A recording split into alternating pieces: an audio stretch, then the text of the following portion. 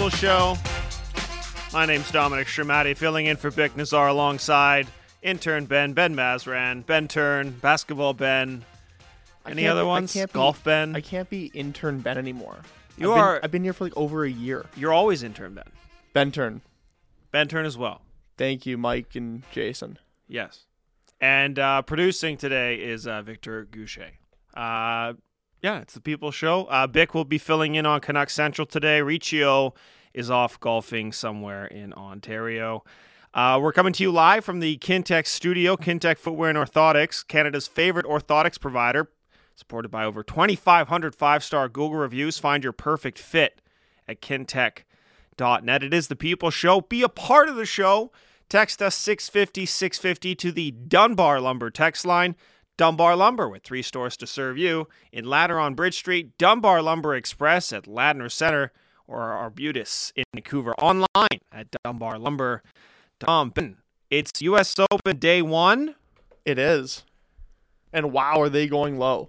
Yeah. And by they, I mean Xander Schauffele and Ricky Fowler. Who would have thought Ricky Fowler? Satyar Shah would have. Yeah. I heard that yesterday. I was like, oh, come on, Sat. That's such a weird pick. So, like, he just throws that out of nowhere yesterday afternoon.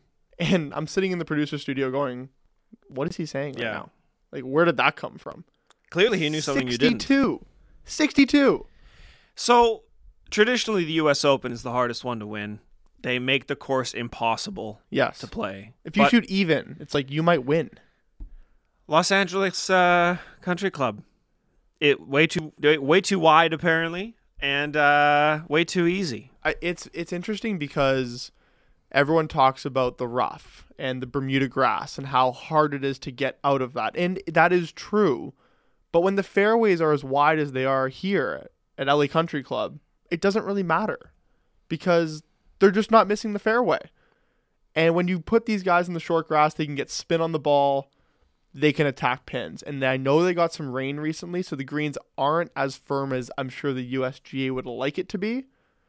And these guys are taking advantage. Also, I've just been watching on my blue curve here, and it just seems like they're finding the spots on the green, the golfers are, and the ball's just beautifully rolling to the hole. That's doing their homework. No, I understand that. I get that. But it almost seems too easy. I think part of it has to do with it just being Thursday. I'm sure the pins are in places that are accessible. If you put it in the right spots, the slopes are going to kind of funnel it towards the hole. The pins are kind of in these little bowls. It seems like on a lot of the holes where you can get after it, especially if you're in the fairway. I expect that to change over the next couple of days, especially on the weekend.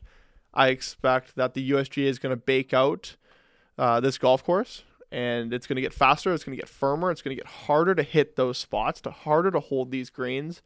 But right now today, there's a lot of red numbers out there, and I said it yesterday on Canucks Central, I wouldn't be surprised if this US Open got to double digits for the winner, and we almost got there after day 1. Yeah, just a bit of a leaderboard update before IMAC joins us. We'll have Kyle Robbins at 3:30 as we jump back in on the U.S. Open. That's the beauty of a non-Canucks specific show. We can actually talk about other sports. Xander Schauffele leading at 8 under with Ricky Fowler as well. Scotty Scheffler is third, 3 under with DeChambeau, Kim, Barjon, Hardy, and Clark. Wow, it's a tight leaderboard near the top. Phil Mickelson, 2 under par. Yeah. Rory McIlroy tied for 9th. Birdied his first 2 holes of the day, also at 2 under par currently. Good leaderboard. Lots can happen. Excited to talk at 3:30 about more of this and to see what happens in the next 3 days. This tournament is far from over, despite a 5-shot lead for Schauffele and Ricky Fowler. Joining us now, he is a presentation of Avenue Machinery and Douglas Lake Equipment. It is Sportsnet's Triple Threat. Ian McIntyre joins us now on The People Show. Ian, how was Las Vegas? Pretty fabulous, I guess. Certainly it was fabulous for the Golden Knights, and it has been since the team moved there. They are a remarkable story, and they were a remarkable story even before they won the Stanley Cup. But now that it took them only 6 years to get to the top of a mountain that Vancouver's been trying to climb for 53, and a lot of other teams have been have been trying to climb for a lot longer than 6 years. It is remarkable, but it's a special place for hockey, and I don't want to start with a rant here.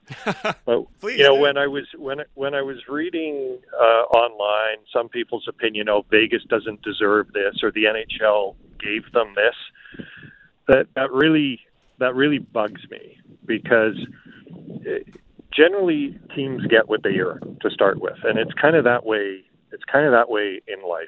I mean, there's good luck, there's bad luck, but typically you get what you earn. And this is a franchise that has never had an unsold seat. And despite what people may think, that these are, a bunch of rich, obnoxious guys, high rollers who go to games, that's not the case. Those are Vegas residents, a lot of them, blue collar, work in the casinos, work in the hospitality industry, and they go to 2 or 3 games a year because it's an expensive ticket. So the franchise has been supported incredibly by one of the smallest markets in the NHL from day one. They are so not Florida. They are so not Arizona. And then when you look at the hockey team itself, they took advantage of the most generous expansion conditions that the NHL had set out for teams.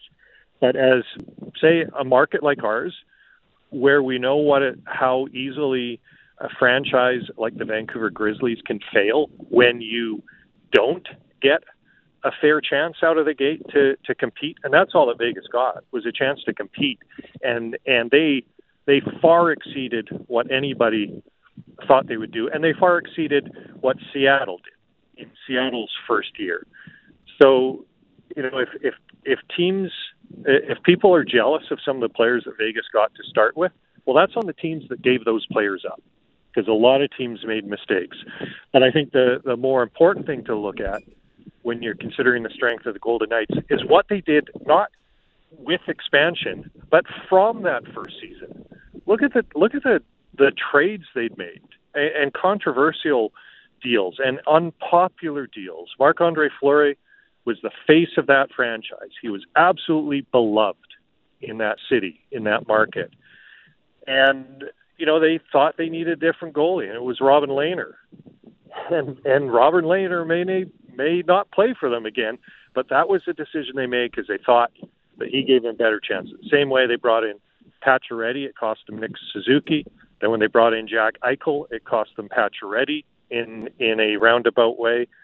They went out, but they got the guy they wanted in Eichel. They got Pietrangelo. They got Mark Stone. They got Chandler Stevenson, Nick Watt, all kinds of players that they went out and traded for. And those guys have flourished there. So when people say they didn't deserve it, I'd like to know what they think you have to do to quote-unquote deserve a Stanley Cup, because they have been a model franchise from day one in terms of the support and how much the NHL means to people there, and in terms of how they've operated. Only the Tampa Bay Lightning have played more playoff games than the Vegas Golden Knights since they entered the league, and that's not a fluke. That's a reflection on how good they've been and how year after year, no matter what kind of season they've had, they've pushed to get better, and they've kind of pushed their chips in to try to win a Stanley Cup every year since that first year. And now they've finally done it. I say good for them. The NHL would be a far stronger league if it had more franchises like the Vegas Golden Knights. Mac, now that you've set the energy coming right out of the gates, I really appreciate it. That's fantastic. I love a little rant off the top. I haven't been on radio for a long time, so I got some stuff stored up. Some pent-up energy, yeah. What did you make of the way Vegas went about building a contender? Like you said, they ruthlessly traded assets. They traded star players in pursuit of improving their roster. And it meant cutting ties with fan favorites and cutting ties with coaches. We always hear that this is a copycat league, but it just seems like the setting in which Vegas was able to do this in is unique to them, and it's not something that another NHL team could necessarily do unless they were able to accumulate an absolutely absurd amount of assets the way that they did. Yeah, I think a lot of teams should, if they really want to win, they should try to do what Vegas did. I think teams are afraid because, if you make a mistake, and I understand why. We've seen where those deals don't work out, the free agent signings or the big trade that goes the other way. But if you really want to win, you still got to take your cuts, right? You've got to try, and that's what Vegas did. It wasn't because they had so many assets that they acquired. They didn't go out trying to accumulate draft picks and then they use those to get other players. That's not what happened at all. I mean, the guy who they spent the most draft picks on to acquire was Thomas Tatar, and it was an absolute disaster for Vegas. So they sold him for pennies on the dollar. They just went out and made hockey deals, and they had, I mentioned that they traded, Suzuki. They had 3 first-round picks their first year, so they had some assets to deal, but they picked those players and then traded them. And one was Brandstrom, and it was a bad trade for Ottawa, and one was Suzuki, and it was a great trade for Montreal. And I'm trying to think who the third guy was. Was it Cody Glass, or am I mixing up years? It might have been Glass. I think so. Who's still struggling to build a career, and they've had only 3 draft picks since then. So they've been willing to trade, their picks for players that they think they can win with now. And what I see, Copycat League, I mean, it's going to be very hard to do what they did because they hit on so many of those key deals. But what I love that they've done is, they were a team that people said, well, they got no cap space. They can't go. They're not in for Pietrangelo. How can they be? They got no cap space. Well, they can't get Jack Eichel. They got no cap space. So what assets are they going to give up? And they gave up a great player in Alex Tuck, and they gave up futures in that deal that maybe in the end that deal is not going to look so good. But Jack Eichel was fantastic for them, and they won a cup. And they did it by going out to get a number 1 center, a number 1 defenseman, while they were cap crunched. So there is a way to do these things. I'm looking, like you said, at how this is a copycat league. Should teams take note of the fact that with an elite blue line, a big mobile blue line, a solid forward group, the Knights won with their 3rd string goalie? Does this kind of break the notion that you need elite goaltending to win? Like Aiden Hill was fantastic this playoffs, but in front of him was skaters that were forcing teams to the outside. It was hard to get to the middle of the ice against Vegas, which probably boosts Hill's numbers. Yeah, I think it's been a few years now. You can go back and look at some of the goalies who have won. I think that's been kind of an ongoing discussion. Do you need a franchise goalie? Do you need a great goalie? Do you need a starter? Well, the answer, no, you don't. You don't need a great goalie if the team around him is good enough. So that's what I'd say. You need great players.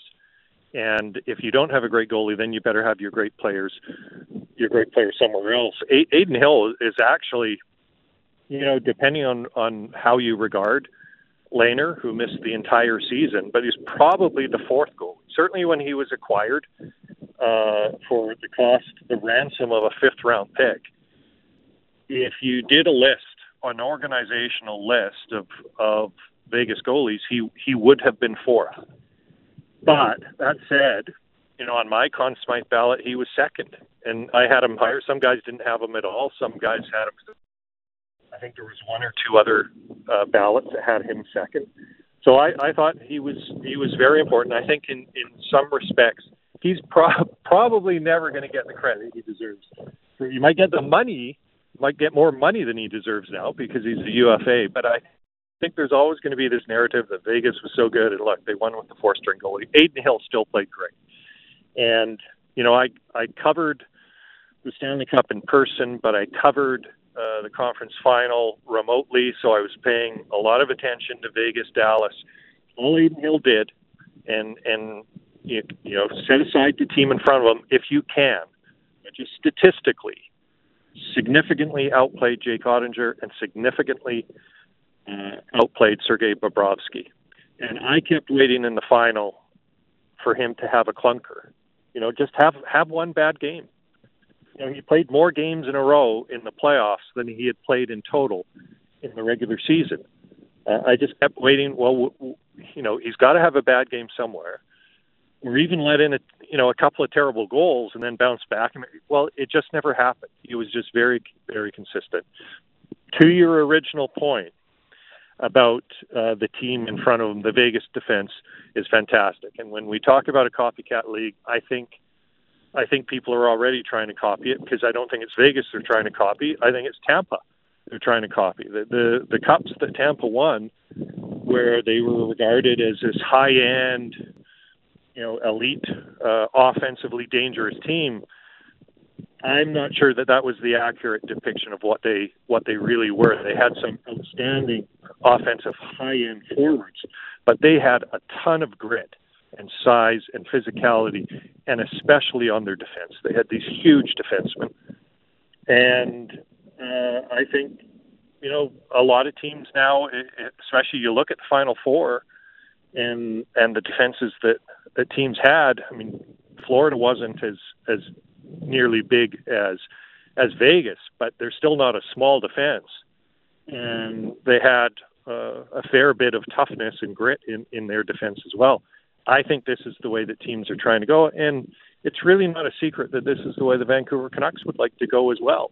Remember when Vegas was through, and I think it was February, maybe it was early March. You can look it up while I'm yakking.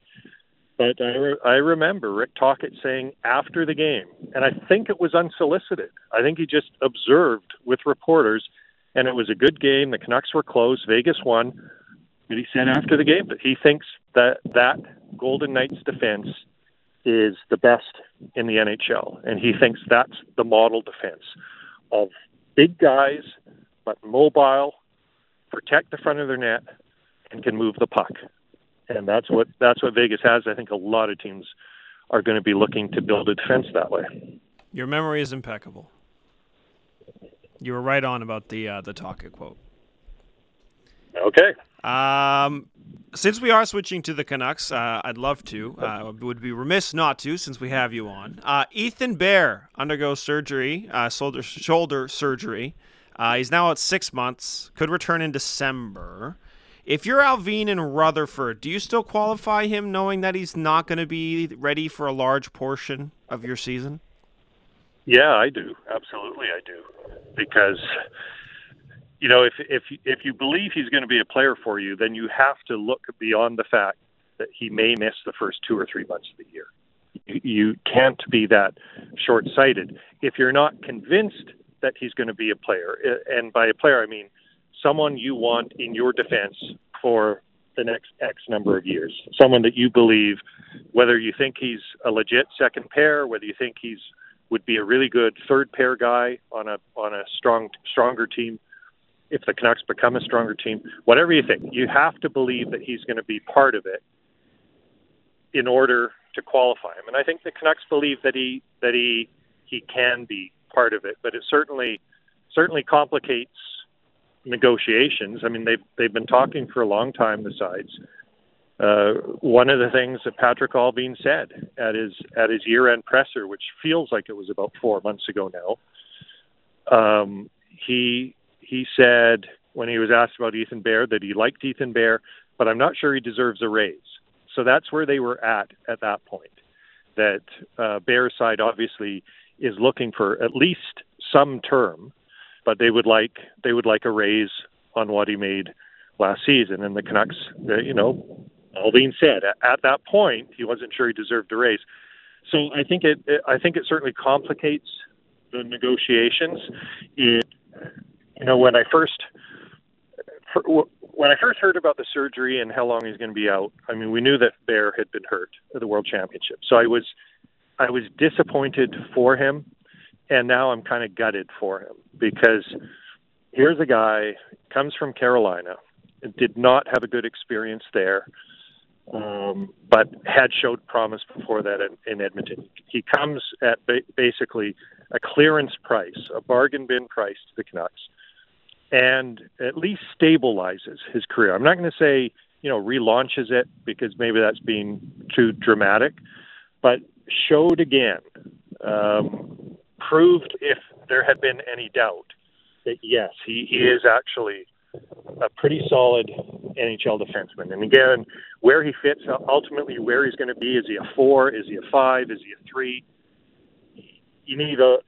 Time will sort that out. But he showed that he can be an NHL defenseman, did whatever this team asked, I think brought some lead by example leadership, because he understood, even though it wasn't a happy experience for him in Carolina, it was an elite team, and he understood what the differences were between how an elite team practices, prepares, plays from how the Canucks practice, prepared, and played. And so I think that was important for this organization. And then he goes and answers the call of his country to go play at the World Championships, which I wish more players would do. I don't know what the ratio is for rejections to acceptances when those calls are being made, but some years I'm sure the rejections outnumber the guys who accept, in the first invitation to go play. So he goes to play for his country despite the uncertainty of his contract situation, despite being a free agent. He goes and plays, he gets hurt, and now he's out. And it definitely undermines the strength of his position now in what he might be able to demand, or what his choices might be if the Canucks aren't willing to pay him what he wants to be paid. I just feel badly for him, but I think the Canucks like him, and the reality is they still need a defense. That area, especially in the context of what Rick Tocchet said. If you think about Vegas, and now that we've all gotten to see just how good the Golden Knights defense is, I think that's an area that's obviously going to be in transition for a while. Like, no matter what they do this summer, and we know they're cash strapped, and next summer they'll have a lot more flexibility, as will everyone else. This is probably at least a couple of years in the making, and maybe longer, before they get the defense that they really want. But I think they think that Ethan Bear can be a part of it. And if they do think that, then they should absolutely qualify him, because he can still be a part of it, just not September, October, probably November. And that's too bad for Ethan Bear, but he's got a lot of years left in hockey. This is a team that needs to hit the ground running this season. They have to get off to a hot start. And this injury to Bear, this recovery time now, it certainly hinders the ability to do so, because you're taking out what is essentially a top 4 defenseman from the Canucks roster to start the year. If you're Rutherford and Alvin, how do you cope with this? Because this team cannot afford to start another season with the losing record. No, they can't. But I'm not sure that hinges on whether Ethan Bear is in the lineup or not. They obviously want as strong a lineup as possible. Ultimately, every team deals with these injuries, and it's just too bad that it happens at the start. But the Canucks are accustomed to that, because they've had so many of these guys who are there but not there. Guys who have the Dermots and the Poolmans and Michael Furlan. Remember him? So they're accustomed to this. But just as the injury complicates things for Bear and the Canucks and their negotiations, it definitely complicates in terms of their lineup construction, because even if he's out and you get LTIR relief, which they will, you still have to account for him at some point. Like, you still have to, if it turns out he's a $2.5 million player, you still have to have $2.5 million in space somewhere, or create it when he's ready to come back. So it complicates things that way. You don't go out, in my opinion, you don't go out and get a guy who's going to cost you that to replace Bear because Bear is coming back, and then you're going to be over the cap. So I think they just, and we're a long, long way away, as you know, from the start of next regular season. The Stanley Cup just ended. There's lots and lots of time to figure this out. Lots of time for other things to develop. But I think they showed last year, after Tocchet took over, they have quite a bit of confidence in some of the guys that they've got in their system, and they're not sexy names and they're not sexy players, but they showed well for the team down the stretch. And if it means, that Brisebois or Wolanin or whoever it is gets a little more opportunity at the start, I think they're going to be absolutely comfortable with that. Because in the end, it's not going to be about, the player on the second pairing who replaces Ethan Bear. But let's, by the way, remember that they're going to have Philip Hronek as well, who they didn't have. Did I get his first name wrong, by the way? No, that's good. Okay. All right. Philip Hronek. It's been a while. You got that, yeah. It's been a while since I said it. So they'll have Hronek coming back as well. But it's not going to be about that one guy, and it's not going to be about the third line center. Those are key positions for them, and ultimately, if this time next year we're talking about how the Canucks actually did in the playoffs, then maybe there'll be a little more meat on the bone for those discussions about who they brought in or what they were missing. But for now, and for the start of next season, it's all about Tocchet getting the team to play the way he wants them to play, getting them to play the way they essentially played for him at the end of the year. Because I don't know what the ceiling is for that team. Maybe it's not high enough to start thinking about playoffs, but certainly the floor has come up. And they're going to be a lot more competitive if they play the way that they played under Tocchet versus the way they finished under Bruce Boudreau's time. And I don't just mean the last 2 weeks. I mean all of Boudreau's time this season. They were a bit of a disaster defensively. If they can play the way that Tocchet wants them to play, they're going to be in almost all their games. And then, obviously, Thatcher Demko's a massive, massive figure for them in determining whether they win more of those or lose more of those. But other than the goalie, and, of course, who knows what injuries happen before then, I don't think it's going to be about what they do to fill in for Ethan Bear or who they have at the third line center. I think it's a broader question for them still at this point than specific questions about individual players. IMAC, it's been an absolute pleasure. Thank you for jumping on with us following the conclusion of the Stanley Cup, and have a good rest of your week and weekend. Enjoy the sunshine. Well, thanks. I'm gonna get geared up for the draft. I'm not going, but these things happen after the playoffs, exactly, right? Yeah. I got immersed. I have to say, really enjoyed covering the Stanley Cup final. It's the first one I've done since 2011 when the Canucks were in it. Of course. And the cities were okay. Vegas and South Florida, it's just too far. It's just too bad they were so far apart. But it was a real pleasure and privilege to cover it, and I think there were a lot of great stories on both teams, but especially the Vegas team. And I'm glad for George McPhee, who started with the Vancouver Canucks as this guy that Pat Quinn hired that nobody knew about, finally getting his first Stanley Cup and his fourth visit to the final. Hear, hear. I agree with you. All right, guys. Thanks for having me on. Have a good one, IMAC. See ya. There he is, Ian McIntyre. This Insider brought to you by Avenue Machinery and Douglas Lake Equipment. Be a champion on the work site. Find them together online. DEALC. I just muffed it. Man. No. It cut out right in front of me. You're I had just it right. enthralled with I IMAX know. answers. It's okay. Find them together online at DLEAMC.com. I hate when technology fails me in the moment. It's okay. There's another segment. It's the worst. We'll be better. We will be better. We are up against it. We need to get to break. Kyle Robbins joining us next, golf writer. We will talk U.S. Open right here on The People Show.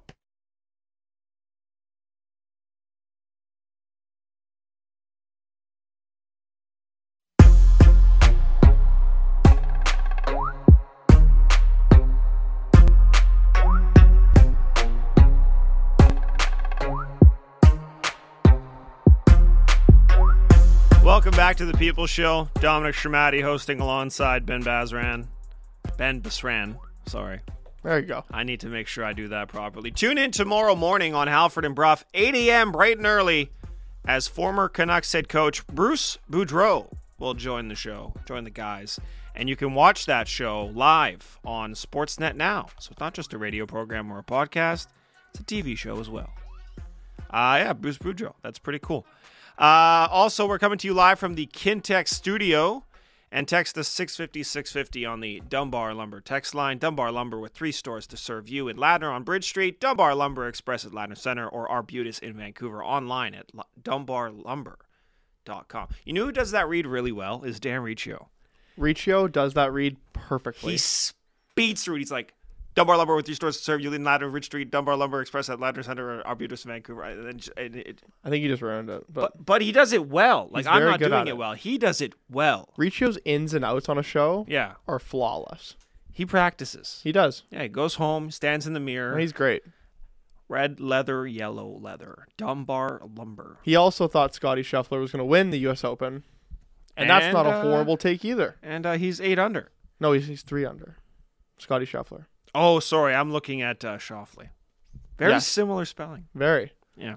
Leaderboard update from the U.S. Open. As I just mentioned, Schauffele and Fowler leading at 8 under. McIlroy is now 3 under. Although after what just happened, I'm not sure what hole he's on, but he didn't look happy. I think he just moved to 2 under. So he falls out of 3rd.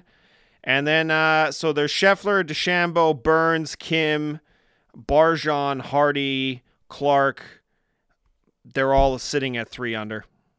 It's packed at the top of the U.S. Open standings. Well, it's going to be very interesting to see if these leaders can hold it or will they fall back to the pack. Yeah. By the way, McIlroy parring that hole. He didn't look very happy. Still at 3 under. Koepka is on the 6th. He's also he just missed a putt for par.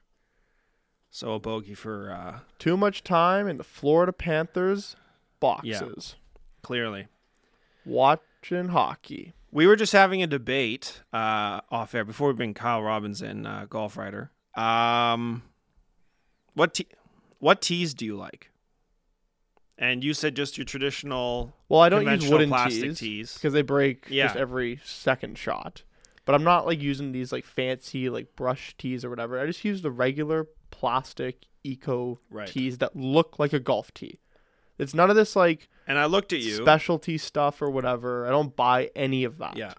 And literally and figuratively. You're a very good golfer, so I trust your judgment. But I looked at you and I was like, I like those pink plastic tees that hold your ball up with like fingers. With like the little cup on it. Yeah. No. I think those are fantastic. Let's bring him in now. Kyle Robbins, golf writer. You can check out his Substack, One Iron. He joins us now. Kyle, how are you? What tees are you in your golf bag?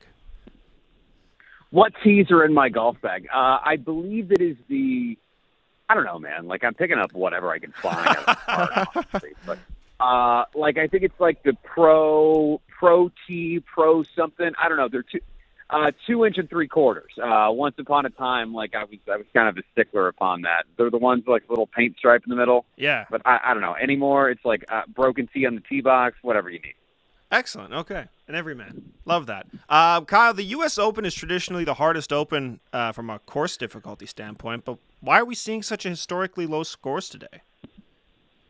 Yeah, guys. Honestly, it's a good question, and if you're a golf nerd and you've kind of followed along and you follow golf course architecture, LACC, which is where this Open is, down in Los Angeles, right in the city, looking over Hollywood and everything else.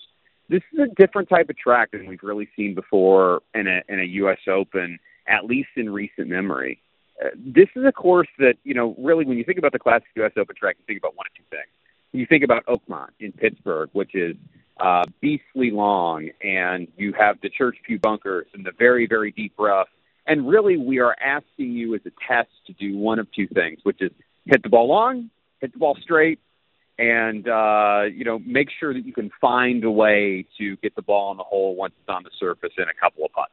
Make lots of pars over and over again, shoot 72, and try to win the golf tournament at 1, 2, 3 under or 1, 2, 3 over.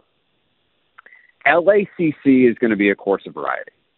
And there are very, very difficult holes out there, but there are also lots of birdieable holes. And like, if from my perspective, that makes for a more fun golf tournament. But the issue with a course like LACC is you're not going to get the baked out scene you get on the East Coast or in the Midwest here in the U.S. In the middle of the summer. Southern California, in the middle of June, it's known as June gloom. We get the marine layer.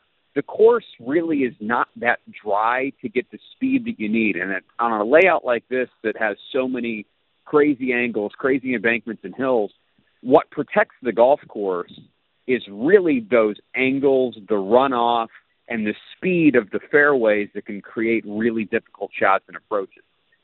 That right now we don't really have. It's been kind of a wet and cool early part of the year. The course could bake out later and later in the week, but nobody really in the golf community is surprised to see guys like, Xander, Ricky, and others going out firing 62, 63, 64 to start today. And, that maybe makes you a little bit uncomfortable if you're like me, and I kind of enjoy seeing guys shoot 5 over a wing foot. But this is still going to be an awesome championship. It just may look a little different than the typical U.S. Open. Xander and Ricky, like you said, shot 62 today. Neither have won a major before.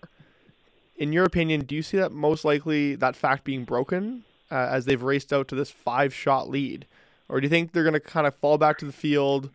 The USGA is probably going to see this and at least attempt to make the course harder. I was telling Dom earlier, I think that, hole locations are probably going to get a bit trickier. Right now there's a bunch in these little bowls that kind of where the ball can funnel into it.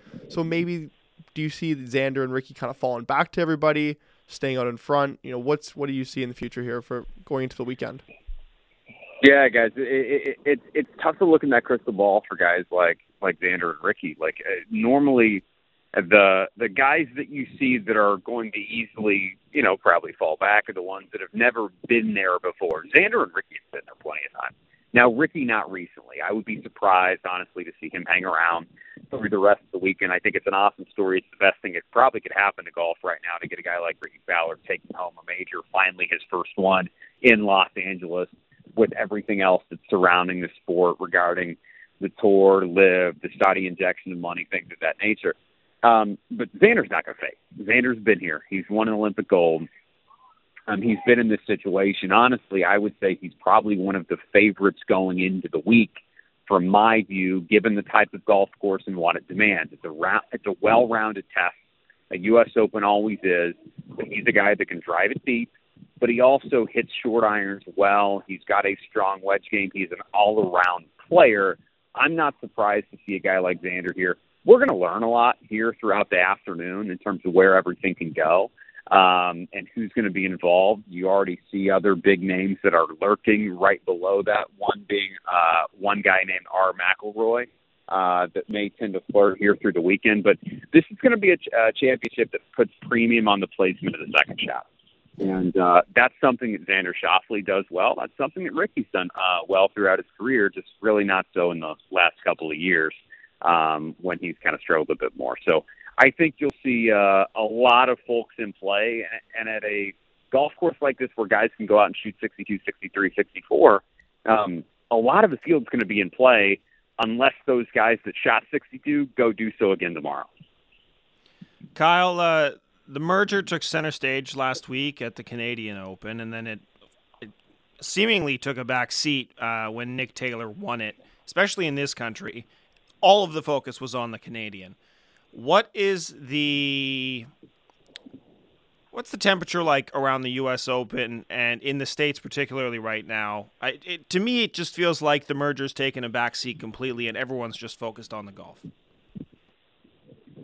Yeah, guys, honestly, it's a good question. I mean, I am like, I have taken in the afternoon action here. I'm not actually out at LACC.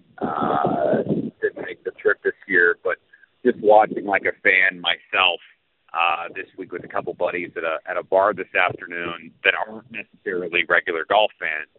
The first question that I was still asked when I walked in is, how do you feel about the Tour and Live. And I'm not going to go into my thoughts on that. You can find my Twitter account where I have talked about that exhaustively because we don't have enough time on this show for me to cover it. You guys would have to do a whole other segment.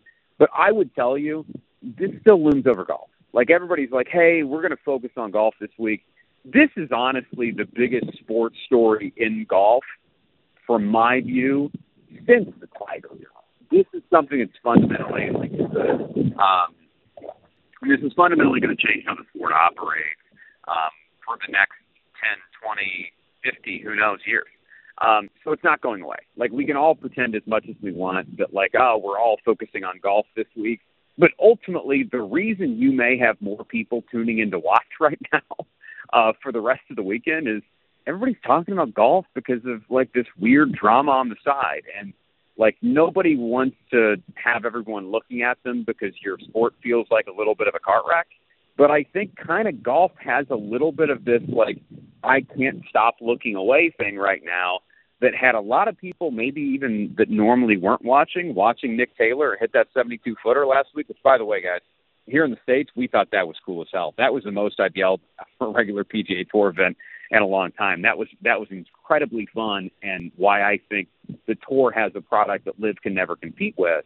But ultimately, it's still hanging over our head. And we can act like it's not. We can act like it's not here. The questions are still going to persist. We're all still going to think about the Live thing. And if a guy like Brooks, Bill, Cam Smith, someone of that nature wins, we're going to ask all the same damn questions, and it's still going to persist. So I think everybody pretending like this is all about just golf this week, we can all tune it out. I wish we were there, but I think that's optimistic. Part of the argument for a positive side of this possibly is that now all the best players in the world are back together. The Phils, the Brooks, the Cam Smiths, the DeChambeaus, the Dustin Johnsons of the world. From a regular golf fan's perspective, they want to see the stars. And I'd like your opinion on, now that Tiger's kind of out of the sport, Tiger's not in these tournaments, he's not at the major this week. He was such a fixture, he was such a figure in the game of golf for so long. When these players are out there, they knew when Tiger teed off, they knew when Tiger birdied a hole because they could hear the roars. Who's the person that the leaders, Ricky, Xander, are looking at the leaderboard, listening to, and being like, oh, he's making a move? Is it McIlroy? Is it Scheffler right now? Like, who really pushes the needle, and for fans and for players now that Tiger's kind of done? I think it's a good question, guys, but I think ultimately the answer is there is no Tiger, and you don't replace ever a Tiger Woods by saying here is another one that's going to do the same. I make this argument all the time, but we as a society, especially here in the U.S., we were more fundamentally obsessed with Tiger Woods, the person, probably than any athlete, at least not in my 30s, but in my lifetime here in the States. Jordan, Tiger, maybe LeBron, maybe Serena. That's it. Those are the only people in the conversation. Rory is not in that conversation, but that's your person. I think with the role that he has stepped into, being, frankly, Jay Monahan's PR person for the PGA Tour for the last year and a half, he has stepped into that role as someone that is the caretaker of the sport. Maybe if you are a Live zealot that is a rabid fan of Cleeks GC or the Fireballs, I don't think any of those exist, like anybody that's grown up a Four Aces fan. Maybe you really don't like Rory. But I would say that's the person that if Rory starts getting it going on Saturday afternoon, you're going to hear it cascade through the golf course. Now, the one thing that I'll throw out about LACC is this is going to be a different gallery profile than even we saw north of the border for all of you last week in Canada. LACC, you can only fit so many people on the ground. So this isn't going to feel like one of those rabid U.S. Opens on the East Coast here in the U.S. where you got 30 drunk guys yelling mashed potatoes. This is going to feel a little bit more corporate. Ticket prices are a little bit higher. They've limited the number of tickets that you can have on the grounds, but you're still going to hear that cascade. And the guy is Rory. If you want to point to somebody that's going to be the standard bearer for the sport, he's going to be that person. But ultimately where golf is right now, the parity of what you have in the top 10 and the top 15, guys like Brooks that now have 5 majors. Obviously, he's somebody you point to. Phil is still hanging around as an adjutant. You have guys like Scotty Scheffler is the number 1 player in the world. He's got 1 major under his belt, but is he somebody that really people show up to watch? Oh, by the way, how about that Jordan Spieth guy that we were culturally obsessed with for a couple of years? There are a number of guys, and you have to make up for Tiger in the aggregate. Golf has the potential to do that, but if you want to find one guy, it's always going to be Rory, I think, right now. Going back to what Dom said earlier, just about how this course is playing right now, do you think the USGA moving forward, if the winning score is in double digits, if the winning score gets to 12, 13, 14, 15 under par for the week, next year the US Open's at Pinehurst. That's a historic course. That's a regular US Open or major venue. Do you think they're just going to try to make it really hard next year to get back on track of being the US Open? And they kind of just expected this to happen at LACC this year, maybe?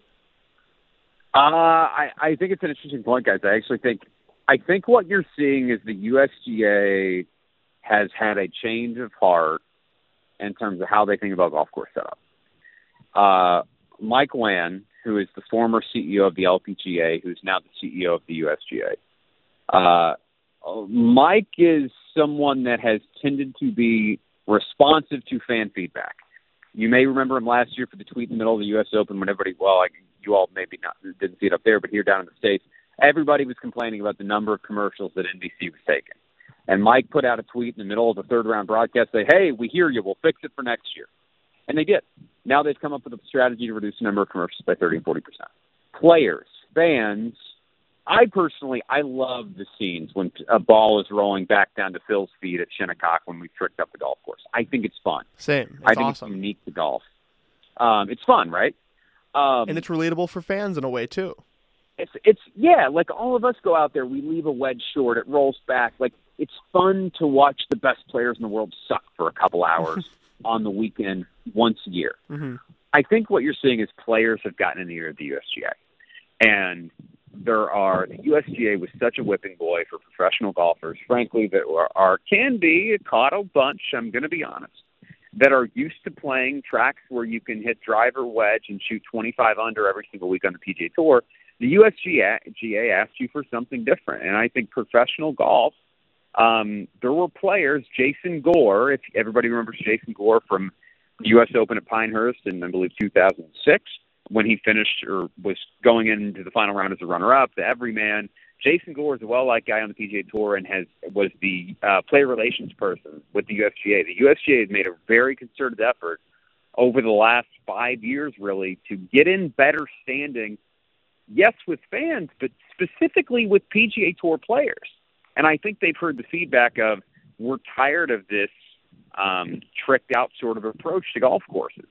Do I think that's good for fans and good for the TV product? No, I don't, because I think it makes it more like everything else. But I don't think you're going to see, at least in the next couple of years, the USGA come back out and try to artificially manufacture guys shooting 3, 4, 5, 6 over to win the championship. I think the current USGA regime has moved past that. I think what's interesting is the PGA of America, the PGA Championship, has now looked and said, hey, maybe we got an opportunity to remake our own brand, and we're going to take a little bit of that role. I think you saw that a little bit at Oak Hill, and the PGA moving in that direction. So interesting dynamic. I don't think the USGA is obsessed with protecting par as it once was, and it's makes the tournament a little bit more like everything else in the calendar.